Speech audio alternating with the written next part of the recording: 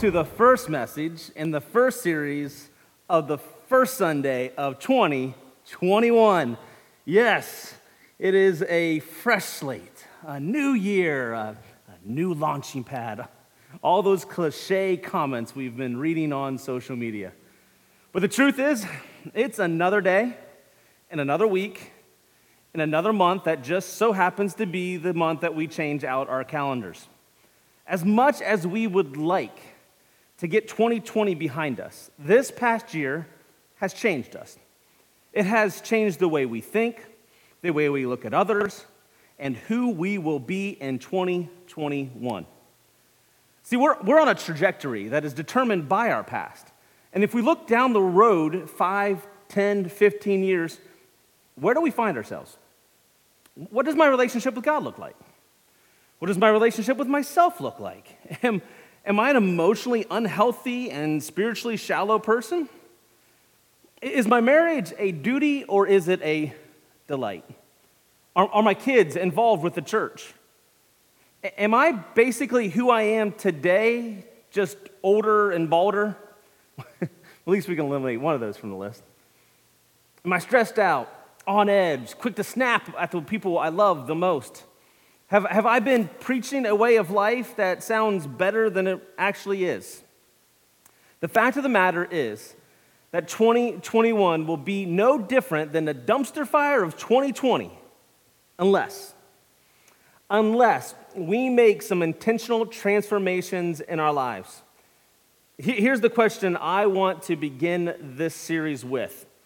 What if we change the way we live our lives or evaluate our lives? What if we were to reevaluate what we are going after? What if we redefine what success looks like? What if the metrics of success were to be reexamined? See, your workplace has been adjusted and transformed. Your evaluation as a parent needs to be reevaluated because you're now relearning algebra and biology so you can teach it to your kids. Grandparents are limited in their contact with their grandkids. I believe I've identified, for me, the greatest flaw in the day-to-day life, at least for me. And if you're honest with yourself, you share this flaw with me. And here it is. Jesus is the Lord of my eternity, but he is not the Lord of my present. Let me say that again. Jesus is the Lord of my eternity, but he is not the Lord of my present. See, saying Jesus is the Lord of my eternity is equivalent for most of you that have been around a church to saying that Jesus is my Savior, meaning that Jesus has saved me from eternity in hell. Let me break that down for everyone. Romans chapter 3, verse 10 through 12 says, "No one is righteous, not even one. No one is truly wise. No one is seeking God. All have turned away. All have become useless. No one does good, not a single one." See, as a result of our sin, we deserve God's anger and judgment. The only just punishment for sins committed against an infinite and eternal God is an infinite and eternal punishment. We need a Savior from this. Thankfully, Jesus came to earth and died in our place. Jesus' death was the infinite payment for our sins. 2 Corinthians chapter 5, verse 21 says, "For God made Christ, who never sinned, to be the offering for our sin, so that we could be made right with God through Christ." See, Jesus died to pay the penalty for our sins, and he is our eternal Savior. There's no doubt that making Jesus the Lord of my eternity is the best decision I can make for my eternal life. Romans 1, verse 16 says, "For I am not ashamed of the gospel, for it is the power of God for salvation to everyone who believes." The Greek word there that we translate salvation is actually soteria. It's the same word that can be translated healing or health. In fact, our salvation, the word salvation comes from the Latin word salve, an ointment you put on a burn or a wound. See, what we've done is we have limited the salvation of Jesus to heaven, eternal salvation. Now, I'm in no way trying to downplay the importance of our eternal salvation.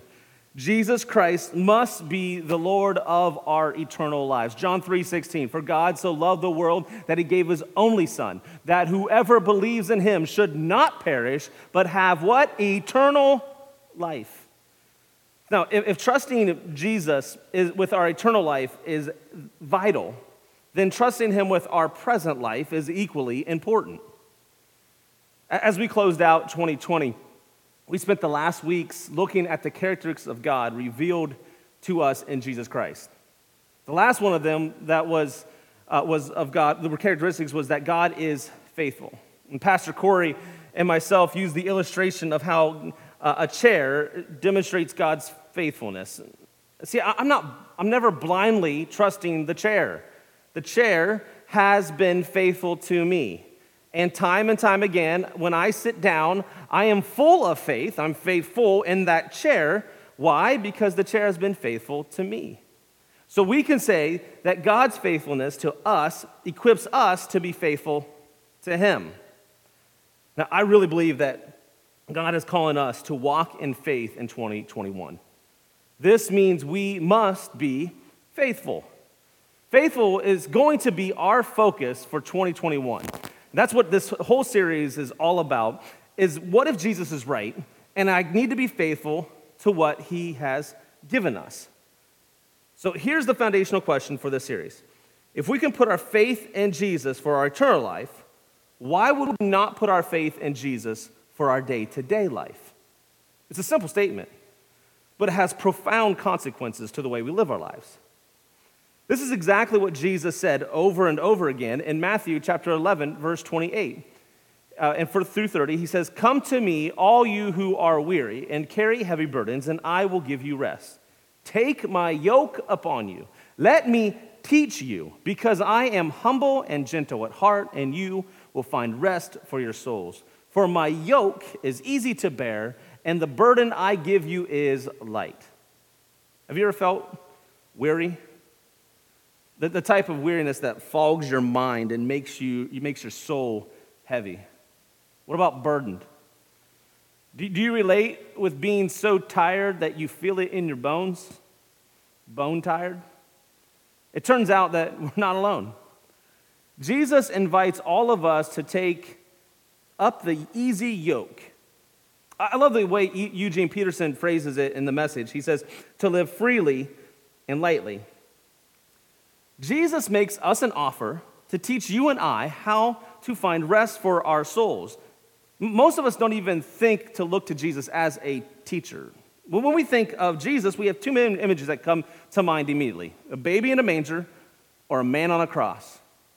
We quickly skip over the middle section. It's completely natural, since these are the two parts, the baby in the manger and the man on the cross, that we focus on the most, Christmas and Easter. But when we think about a teacher of life, how to live our lives, we don't usually think of Jesus first. But if we spend some time in the four Gospels, the first four books of the Newer Testament, you will discover that Jesus is the most brilliant, most insightful, most thought-provoking teacher who ever walked the earth. Jesus was a rabbi.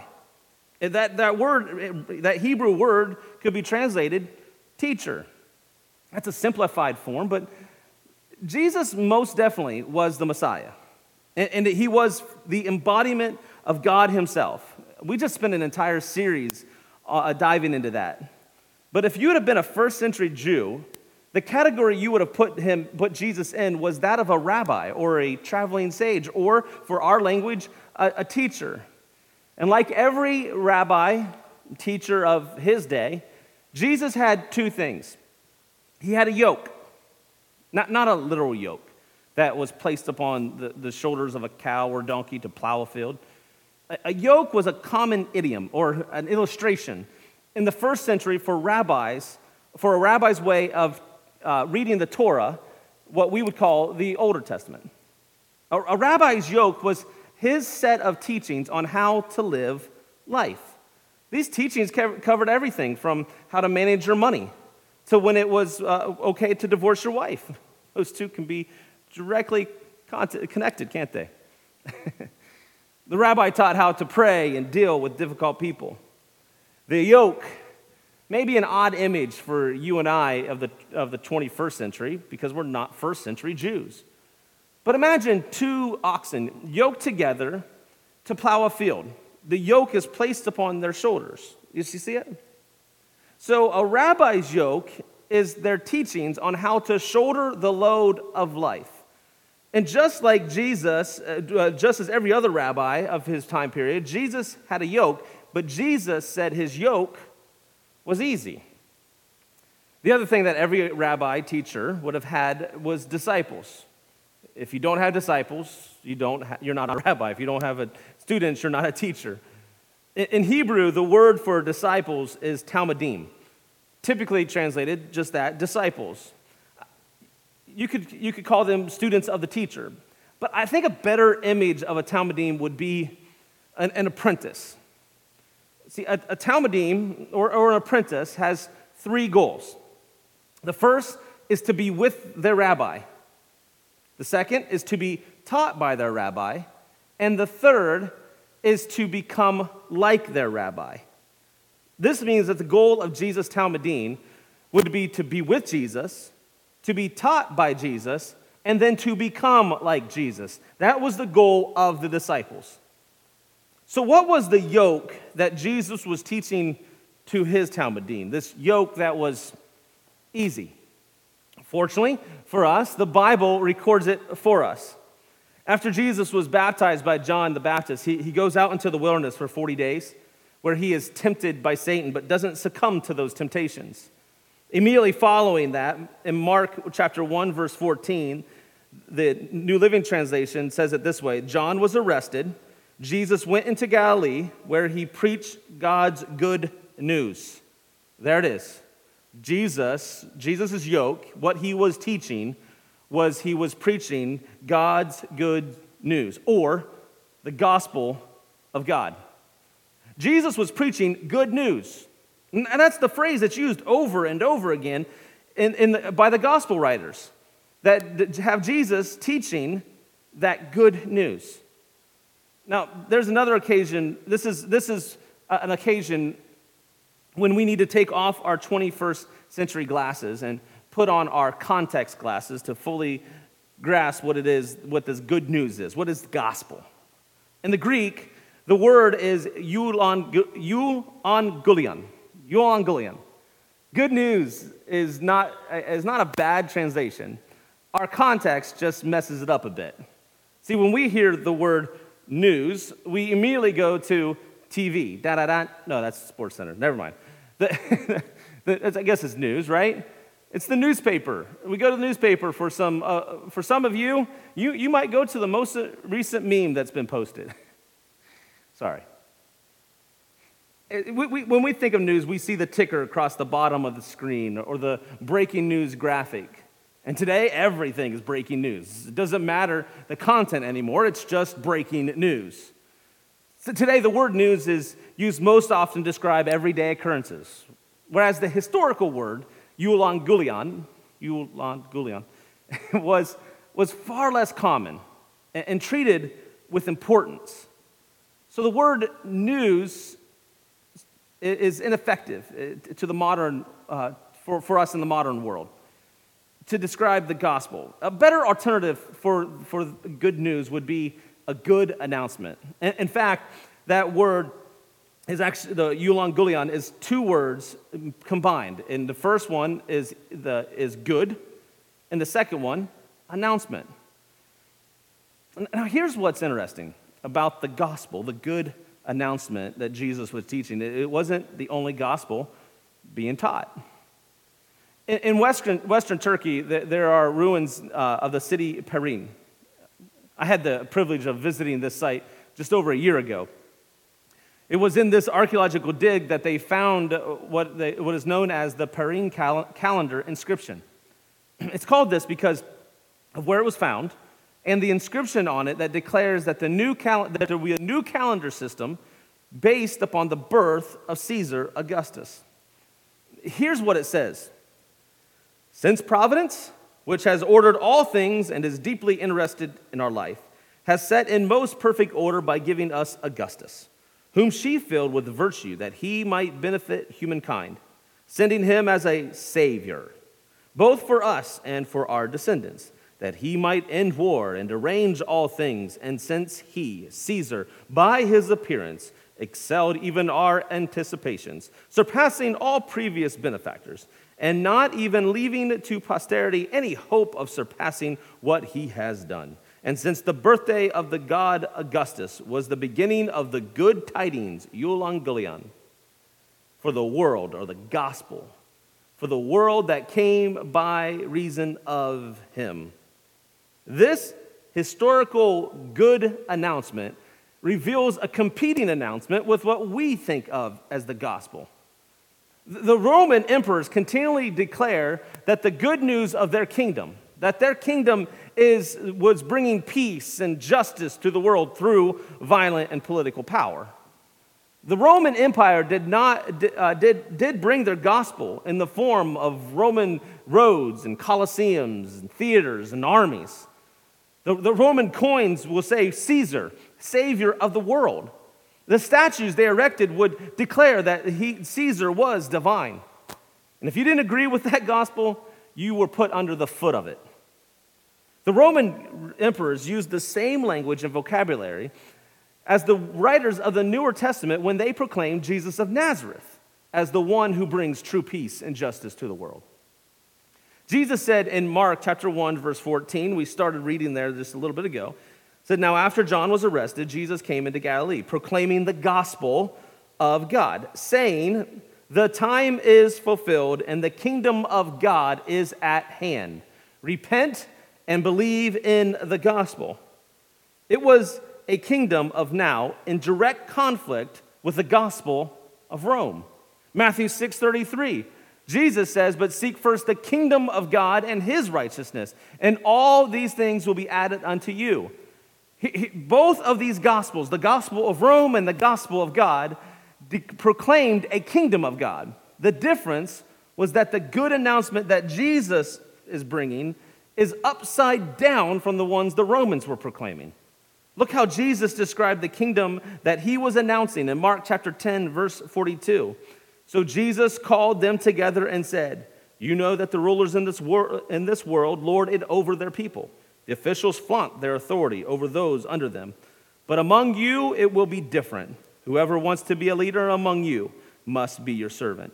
And whoever wants to be first among you must be the slave of everyone else. For even the Son of Man came not to be served, but to serve others, and to give his life as a ransom for many.'" The kingdom of Rome and the kingdom of God were in direct conflict with each other. It forced the first century followers of Jesus to re-examine the metrics of success and how they lived their lives. A follower of Jesus had to redefine what success looked like to them. To be faithful to the kingdom of God that Jesus proclaimed meant that they had to change the way they lived their lives. And just as the kingdom of Rome and the kingdom of God were in direct conflict with each other in the first century, we too must choose whose kingdom we're going to allow to rule our lives.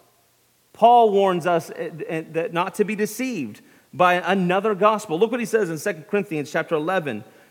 "I fear that somehow your pure and undivided devotion to Christ will be corrupted.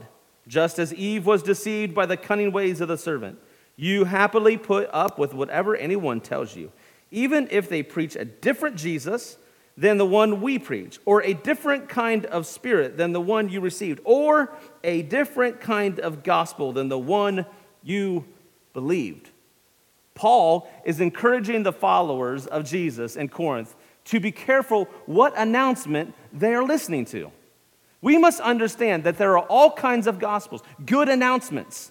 They sound good. They promise big things. They lure us with their appeal. But there is only one true good announcement. Jesus proclaimed the good announcement, and he was the good announcement. Let me say that again. Jesus proclaimed the good announcement, and he was the good announcement. His salvation is both eternal and present. Will you put your faith in him for both? Over the next few weeks, we're going to dive into specific teachings of Jesus and how they apply to us. What if Jesus is right about our relationships? What if he's right about the design of our lives? What if he's right about the purpose of our lives? But as I close out this message, I want to give you 3 action steps. First one is to put your faith in Jesus today. The Bible tells us that we do this by repenting. And that simply means that we turn to him and begin to follow after him. I want to invite you to join me in this prayer of commitment. And you can use the same words I use, or you can say them in your own way. But will you pray with me? Jesus, today, we put our faith in you.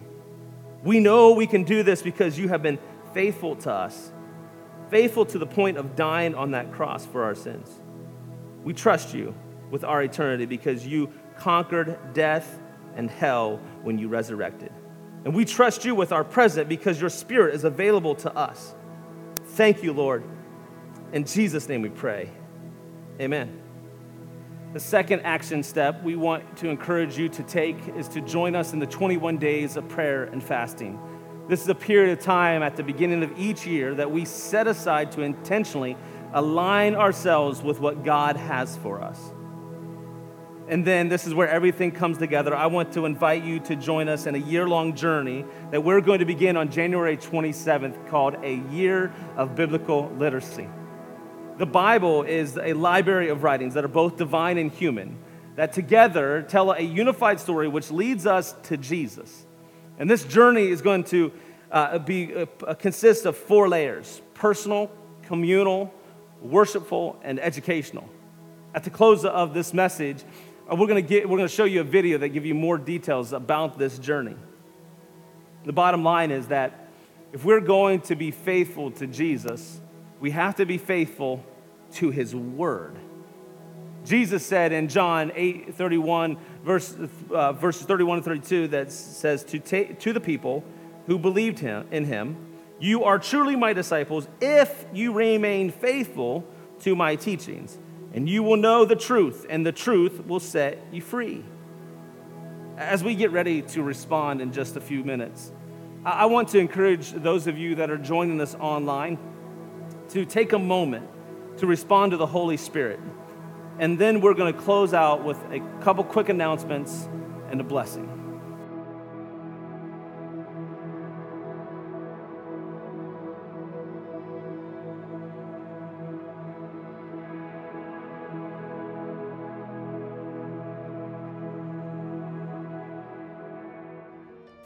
We are so honored that you joined with us online. Thank you for engaging with your church family. As I mentioned in the message, we are beginning 21 days of prayer and fasting, and I want to invite you to join us. Here's an overview of what 21 days of prayer and fasting looks like from Pastor Corey. Hello everyone, and Happy New Year. I am definitely looking forward to 2021 and starting a new chapter in my faith journey, and I'm sure you are too. As a church family, we will begin 2021 with 21 days of prayer and fasting. Beginning January 3rd through the 24th, we'll be setting aside 21 days to pray and fast as a family. We will be having worship Wednesdays at 201 beginning at 6:30 p.m. during those 21 days. Prayer fasting is a way to spiritually discipline ourselves so that we can disconnect from the world and reconnect to our Lord and Savior Jesus Christ.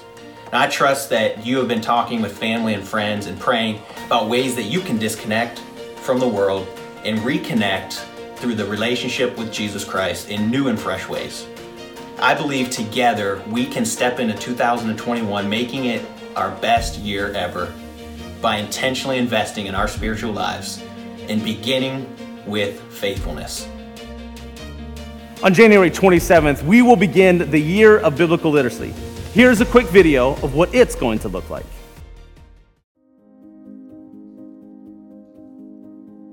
I don't know if we really read the Bible anymore. I mean, we listen to podcasts, we come to church, we sit through sermons. We might even read a devotional or a spiritual book. and all of these are great. But to take time to read, study, engage with the Bible, sitting down with a pen in hand and a notebook has become a lost art.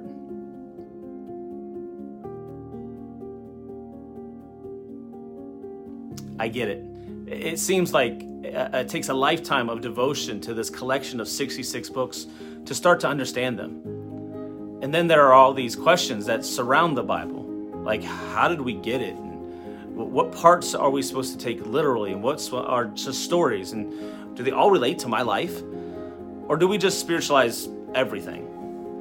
And to find the answers from this library of books seems too hard. So we end up reading what other people have written or what they say about it, which again is fine, but we tend to stop reading the Bible for ourselves.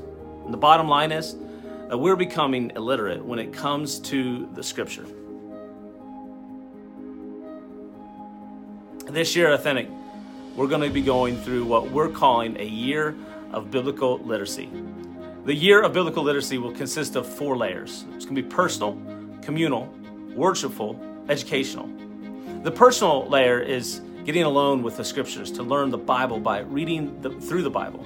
To help us with this, we're going to be working with the Bible Project to create a helpful experience in understanding where you're at in the story as you read it. They're going to give us a 5-minute overview video that gives us the big story before you begin to read. This is going to provide some much needed context.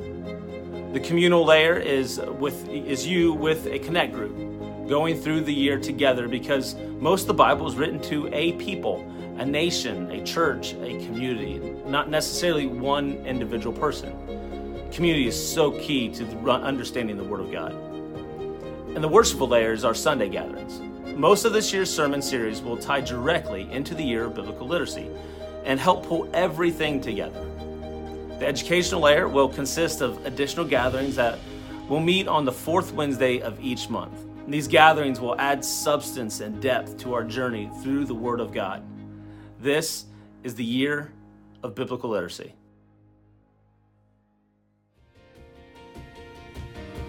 Once again, thank you for joining us online this morning. If you would like to engage with us through your giving, you can do that through our app, text to give, or online. All the giving links are in the app, in the comments. Now let me close this service with a blessing. The Lord bless you and keep you. The Lord make his face shine on you and be gracious to you. The Lord turn his face towards you and give you peace. Blessings.